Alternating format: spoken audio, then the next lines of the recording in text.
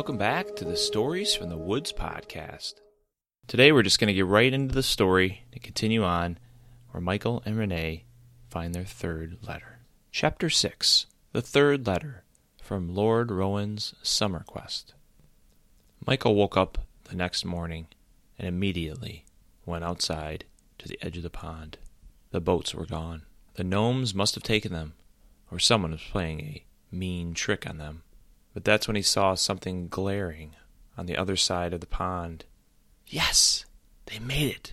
He could see a little part of the 2-liter and the sun's glare off of it, sitting under a small pine tree just off the shore on the other side of the pond. He couldn't see the other boats, but he believed they had to be there. They had made it. Yes, our boats worked. He ran back inside to tell Renee, and Renee had just gotten up out of her room. The gnomes, they used our boats. They did? How do you know? Well, the boats are gone, and I could see one of them on the other side of the shore. All right. We did it, Michael. Their mother interrupted them. Remember, children, we're going to your grandparents today. It's a few hours away. Remember to pack your things. We're staying the night. Michael and Renee were typically excited about going to their grandparents, but today they weren't so sure. Lord Rowan, the next quest, what if they missed it? What if they didn't get the thing done in time? Renee replied to her mother, Do we really have to go today? Can't we go tomorrow? No, we need to go today. They're expecting us. Now get your things together. We'll be leaving in a couple hours. Okay, Mom.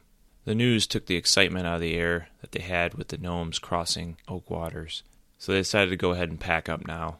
They packed their things, and they both went outside to throw their bags into their car. Then Renee spoke. I think I'm just going to go down the newspaper box and check it out, see if the scroll's there. Might as well check it before we leave.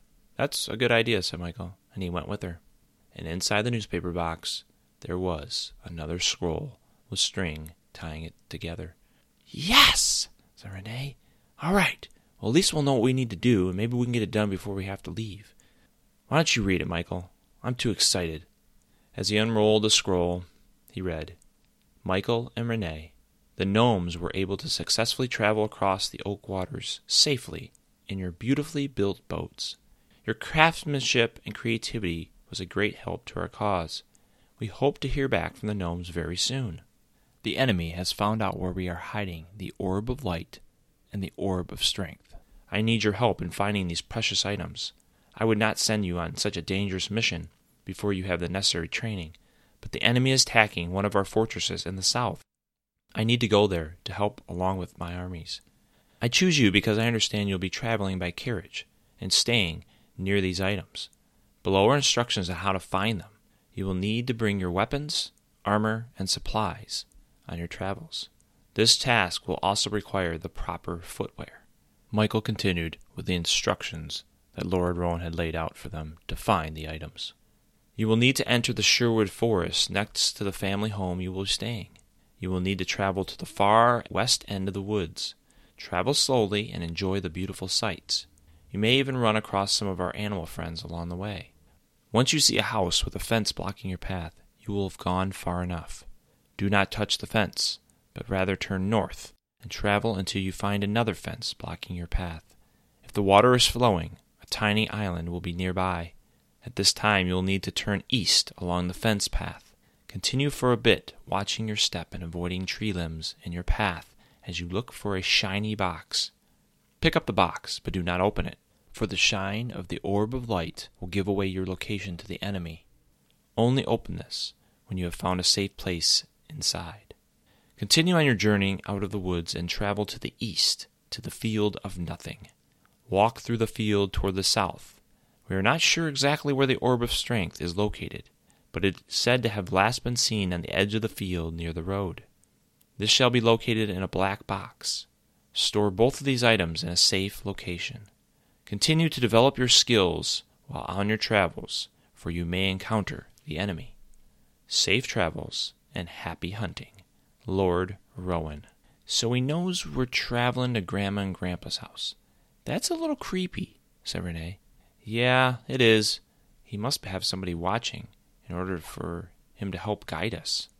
Well, the good thing is, our quest is going to be where we're going. I'm not familiar with some of these names or these places by Grandma and Grandpa's, though. Maybe they're the names of things that they use to identify.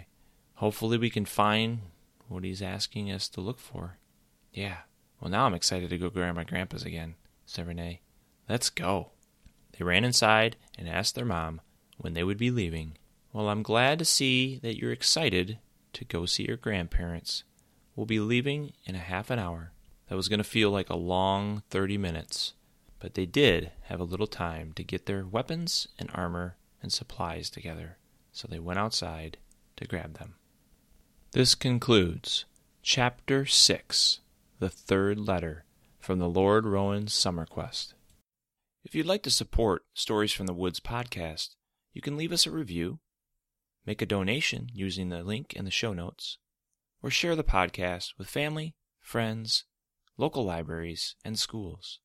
Remember to check out our past episodes and to subscribe so you don't miss out on any future episodes. Thanks again for listening.